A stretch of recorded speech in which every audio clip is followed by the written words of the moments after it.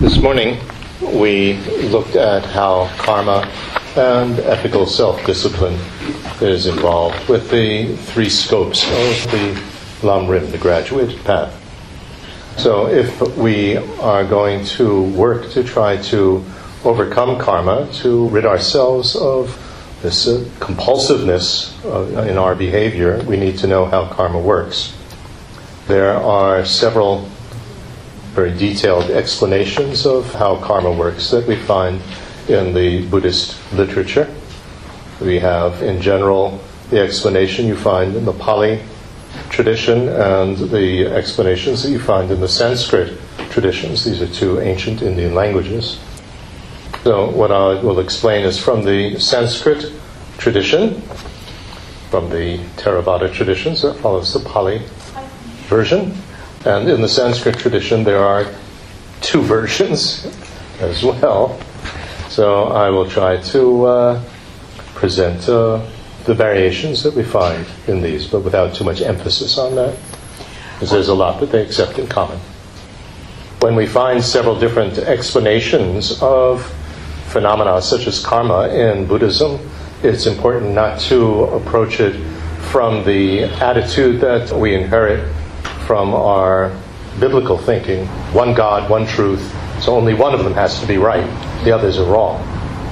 But rather, each of these explanations looks at karma from a different angle and helps us to understand it by explaining it in various ways. They're all helpful for enabling us to overcome suffering. That's the whole purpose. In the Sanskrit Abhidharma tradition, Abhidharma is the type of literature that discusses karma. We would start in terms of explaining what we experience. We would start with this word feeling. It's a very difficult word because in our Western languages it has so many meanings. Here I'm not using feeling in the sense of feeling happy or unhappy. I'm using it in our Western sense to mean what you feel like doing, what you would like to do. I don't know if you say that in German. You say that in English. Not really. If you don't say that in German, wonderful. It's confusing in English. Yeah. Yeah, Lust haben is very good in German. Mm-hmm. I wish to do it. The actual word in Tibetan is a wish, a desire to do something. So, in our daily life, we feel like doing something, we feel like saying something, we feel like thinking something. And this, why do we feel like it? It is supported by many things. It's supported by the circumstances that we're in. For instance, the weather, the people that we're with, etc., time of day. It also is affected by whether we're feeling happy or unhappy. Right? I feel unhappy, so I want to go do something else. This type of thing. And also because of past tendencies to act or speak or think in certain ways. And some motivating emotion is going to be there. That I feel like yelling at you because I'm angry, and also I'm unhappy, and the circumstance, you just said something nasty to me. I'm angry, and I'm unhappy, and you said something nasty to me, and my tendency is to yell when somebody says something nasty to me. So that supports this feeling, I feel like yelling at you, saying something really nasty. And there's also a grasping for a solid me. Me, you said something nasty to me. Big, strong feeling of me. You know, how dare you say that to me? So, all of that is the mixture of that is involved with feeling like doing something. Saying something, doing something, thinking something. Right? Thinking could be plotting. What can I say that's really going to hurt you? So this type of thinking. Okay, then, based on that comes mental karma. And this is the compulsion arises. Compulsion here is a mental urge that draws us into thinking to act out what we feel like doing, what we felt like doing, to be either conscious or unconscious. So it draws us in the direction of the physical or verbal action. And it's accompanied by the motivating emotion and grasping. So if we really slow things down in terms of what we are sensitive to and observing in meditation, you can differentiate these steps. Usually all of this happens very, very quickly. That's why I say you have to slow it down. So to use our example, I feel like yelling at you. Right? So I would like to yell at you, basically. And then that compulsion comes up that's going to, that compulsiveness that will then lead us into the action of yelling. And of course the anger and so on will continue in this step as well. Then we get either the physical or the verbal karma. And for this we have two explanations. As I said, there are two different Sanskrit versions or traditions. First explanation is that still we're talking about a mental urge, a compulsion that draws us, a compulsion that draws us into actually starting the action, continuing it, and eventually stopping it. We stop yelling. We don't yell for the rest of our life. So there's a difference here between what's called the motivating urge and the causal urge. In other words, I think to yell at you, and then at the actual time when I start to yell, gets me into that, how I choose my words. And the emotion that accompanies this, and accompanies all the stages of the action, can be quite different. Can change. My baby is sleeping, for example, and there are a lot of mosquitoes in the room, and maybe the baby will get bitten and even get malaria if we're in a malaria area. So the emotion that is starting us to get into the action could be compassion for the baby. Right? I think I'm going to kill the mosquitoes, help my baby. But then, when you actually are about to smack the mosquitoes and you're actually doing it, there's a lot of anger that's there. There has to be a lot of hostility toward the mosquito, otherwise you wouldn't do it. You really want to kill it. You don't want to just scare it, you want to kill it. So your emotion has changed. Right? So it's actually very interesting if you really slow things down to see how your emotional state can change. For instance, if you step on a cockroach, originally there could be, I don't want the cockroach on my baby, and then, I really want to kill this cockroach, and then you step on it and, ugh! So there's sort of a disgust at what you've done, at, seeing the mess that's there. So, and then you might stop because, I can't take it. So your emotion has changed very much during the whole process. So all of that affects the strength of the compulsiveness with which you're acting, and will affect the results that will follow from that. So this is one of the explanations, that whether it's mental, verbal, or physical, karma is a mental state. It's this mental urge, this compulsiveness that is mental. So very important not to confuse the karma, the compulsiveness, with the emotion, the either a positive or a negative emotion. They're not the same. There's nothing that's both. Karma itself is, as I keep on using the word compulsion, it is like the magnet that is, without control, drawing us into acting, continuing to, think to act, continue to act, and stop. So, one explanation. The second explanation is that what I described as the mental karma, right? There's still the differentiation of thinking to do something and actually getting into it and continuing and stopping. That's still there. But physical karma now is referring to the compulsive shape that our actions take. There's a compulsion about we hit like this or we hit very gently. There's a compulsive way or form in which the action takes, which our body takes while doing the action. Or In terms of verbal actions, it's the compulsive sound of our voice. Right? It's the sound. So, this is referring to the tone of voice that we use. There's a compulsiveness, that the tone of our voice is harsh and yelling, or it's soft and gentle.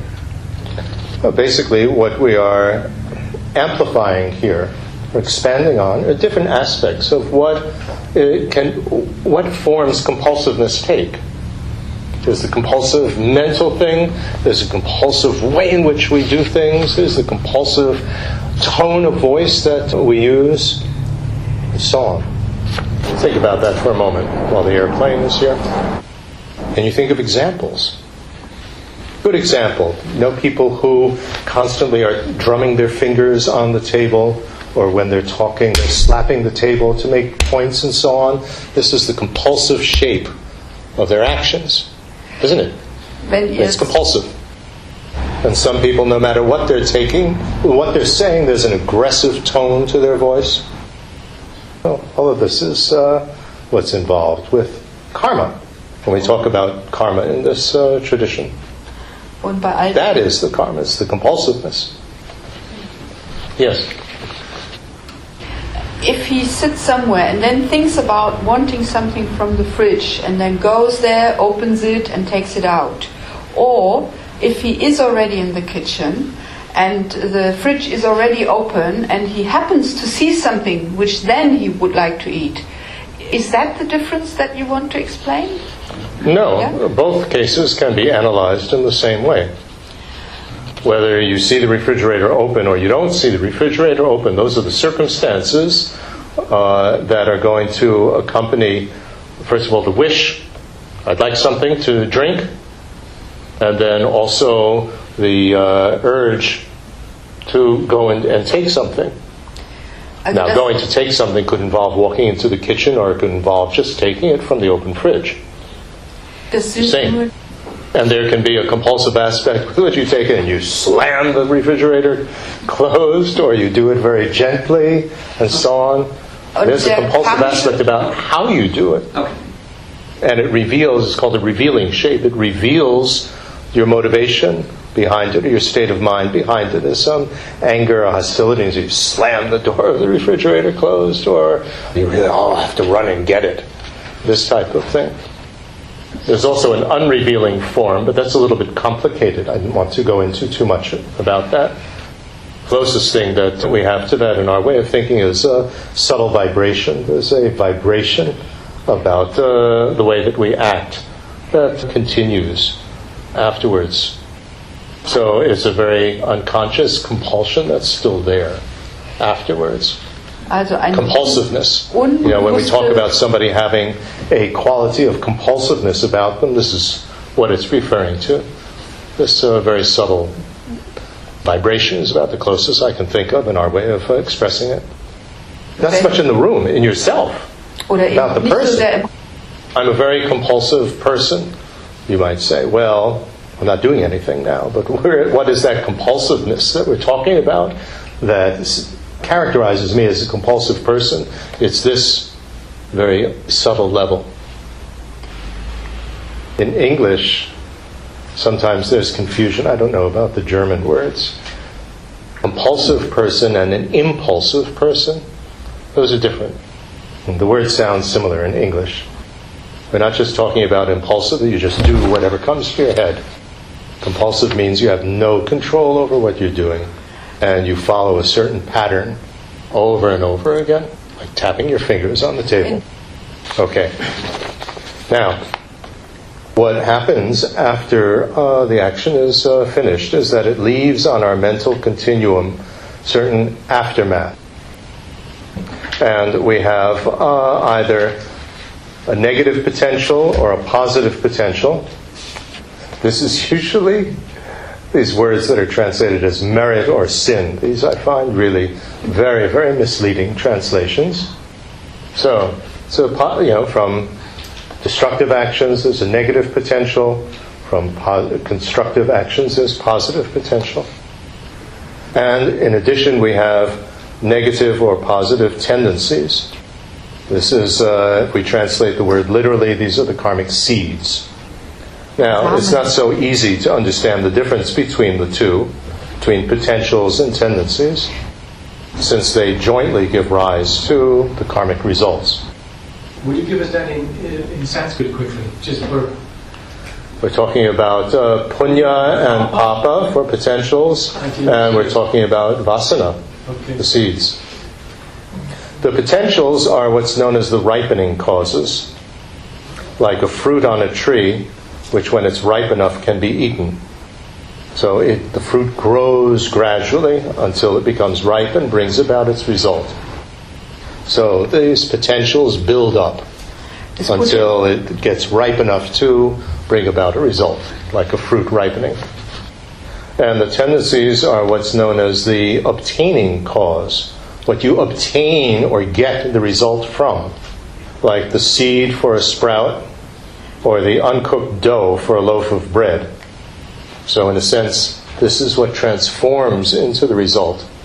So these two work together to bring about the result, the potential and the tendency. Potentials are building up, networking with each other, and the seed is what will transform into the result. Now the potentials network, the so-called collection of merit and so on, they network with each other. They reinforce each other till the result comes about, and the seed, this tendency, is what then will transform into the result. Okay?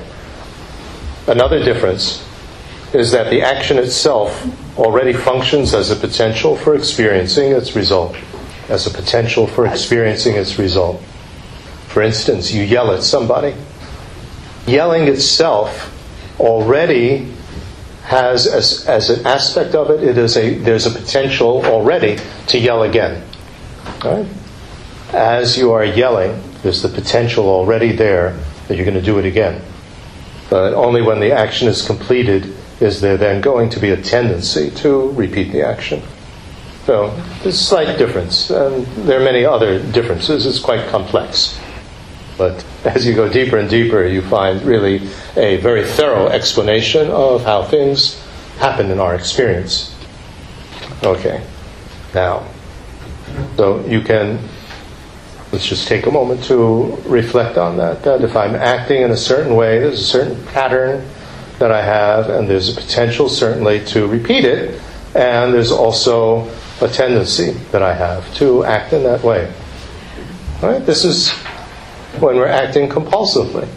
Right? How what we're explaining is, through the karma explanation, how it is that because of that compulsive, how is it that it's compulsive? It's compulsive because it's coming again and again and again. No control. And the more we act like that, there's a stronger potential to repeat it. Stronger potential to repeat it. And there's a tendency that I do that. Right? The stronger the potential, more quickly that we will actually yell again. But it will require circumstances for us to actually then yell. Okay, do you start to get the picture? For instance, I could be somebody with I lose my temper a lot, and very easily, and I yell at people, for example. And there's a compulsiveness about that is almost like a vibration about me that people can sense. If you're very sensitive, that, I have to be careful when I am with this person because they can lose their temper very easily. And you would say, in describing me, I have a tendency to lose my temper and yell. And there's always this potential that actually I will yell. And when I yell, there's a compulsive aspect to my voice that, is harsh and really nasty. And that compulsion that you say something nasty, and then I feel like saying something nasty back to you, and that compulsion just draws me into actually yelling. Driving the mechanism of karma, how it works. Right? Not necessary that you memorize and understand everything now. It's complicated. But just to appreciate how it works and the sophistication that's here. How sophisticated it is. And what we will try to do in introspection. There's a certain type of meditation which is introspection. is to try to identify these things within ourselves. Slow things down and identify these things. Then we can work on them. What are my tendencies? What are the patterns that I have, that I follow compulsively? And remember, we're talking either positive or negative. Yelling or being the perfectionist. Okay, now, ripening. When the circumstances are complete, then these potentials and tendencies bring about our experiencing of one or more things. Of one or more things.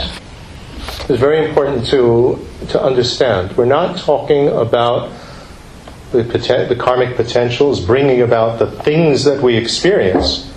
They bring about our experiencing of them. The karmic potentials, etc., do not bring about the things that we experience. They bring about our experiencing of them. For instance, if I'm hit by a car, my karmic tendencies don't create the car.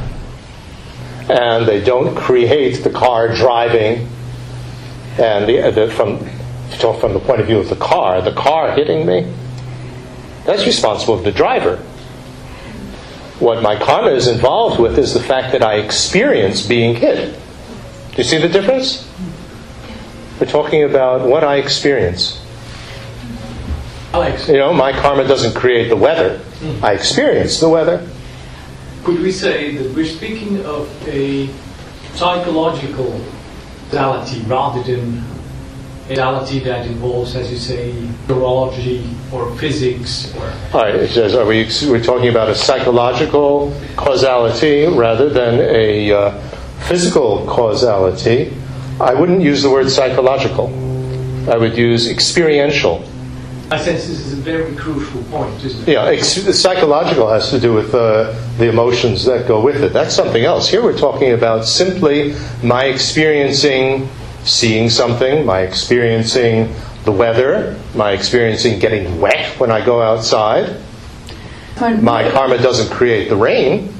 The rain, of course, is responsible for I'm getting wet in one aspect, but also the fact that I go outside, that I experience getting wet, that I experience going outside, that's also part of why I'm wet. That didn't come out very clearly, but do you know what I mean? Things arise from many, many different causes. Karma is only responsible for my experiencing it. What happens to me? The water, obviously, of the rain is responsible for me being wet. But that's like the material cause. But there was some sort of a reason why I went out in the rain. And a certain pattern and compulsion that I forgot to take an umbrella or like that, which is why I got wet. That's the karmic aspect. I'm always forgetting my umbrella. I always leave it in the restaurant and so on. And so, because of that, I experience going out and getting wet. Well, of course, the water of the rain is what makes me wet. That's something else. It's another level. See? Difference here, what we're talking about. And there's a compulsive habit that's there. We don't have any control over it. Okay, so we experience many things depending on the circumstances. We just gave the circumstance of it's raining. So, what do we experience? We experience a feeling of happy or unhappy. That's very interesting because all sorts of nice things can be going on around us and still we feel unhappy. We could be doing the same thing 2 times, and one time while we're doing it, I feel happy, and another time I don't feel happy. So this is coming from karma, karmic tendencies and potentials. We experience certain situations that are specific to ourselves. We experience seeing something or hearing something. And we experience together with that various emotions. Right? So why is it that we experience, see an act of violence, or we see this type of movie or that type of movie? A very good example, actually. Obviously my karma didn't create the movie. But yet, compulsively I always go to see violent films, or I always go to see sexy films. So because of that tendency and potential, I experience seeing violent film, right? And the various emotions that we will experience at that time. Thirdly, we can experience in some of these situations the wish to repeat our previous actions. So that would be what we were talking about initially. I feel like yelling at you. I feel like hugging you. What do you feel like doing? What would you like to do? This is what comes from, is part of a karmic ripening. It's what do you feel like doing? What do you like to do? Karma doesn't ripen from karma. First, what is ripening is the wish to do something. Then comes the compulsiveness, the karma aspect, to act out that wish. First comes the wish. That's what ripens. What would you like to do? I would like to yell. So that comes from the tendency and the potential. Then, fourthly, we experience in some other situations things happening to us similar to what we did to others. So we experience from yelling, from that tendency and habit to yell, we experience other people yelling at us. If we cheat others, we experience others cheating us. If we are unfaithful to our partners, then we find that our partners will be unfaithful to us. So this is not always so easy to understand, but very interesting to analyze within ourselves. To analyze in ourselves. Like, for instance, divisive language, saying nasty things about others to cause them to separate from their friends. So, this aspect is that we experience our friends leaving us. Our friendships don't last. Our partnerships and so on don't last. People leave us. We caused others to part, and we experience that our own relations don't last. So that you can understand on a karmic level. You can also understand it on a psychological level. If, for example, I'm always saying nasty things about others to you. Now, when I am always saying nasty things about other people to you, my friend, right? Especially when I'm saying nasty things about your friends to you, what does my friend think? He'll think, what does he say about me behind my back? So naturally, we would experience that friendship ending. So if we think more deeply about these karmic causal relationships, they start to make sense. So that we experience things happening to us similar to what we did. We're talking about what I experienced. We're not talking about the other person doing that. That's for their own reasons why they did it. And then we also, another possibility is we experience along with others being in certain types of environment or society, or the environment and the way it treats us. Like being born in or living in a place which is very polluted, or in a place where there's very little pollution. We experience living in a society where there's a great deal of corruption and cheating, or we live in a society where people are very honest. So this is something that we experience together with others. Or the quality of things. You're in a society in which the quality of things is very poor. The food has no nutritional value. Everything that's made breaks very easily. These type of things.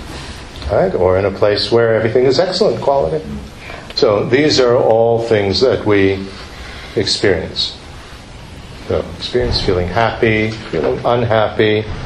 We experience seeing things happening to us. And all of that together will be circumstances in which also we feel like repeating our previous patterns of behavior. And if we act out that wish, there's a compulsiveness. In fact, often it feels as though we have no decision. We don't even consider that you could make a decision and just, I feel like yelling at you, and then just compulsively I yell. So I repeat the pattern. We feel like yelling, and although we could make the decision not to act out that feeling, things happen so quickly that just compulsively we yell. We repeat the pattern and strengthen the potential to yell yet again and again. Right? Because that tendency is there. Now, there's a certain compulsiveness about how we speak, and a certain compulsiveness just about the way that we are. That is how karma works. Moment to digest that.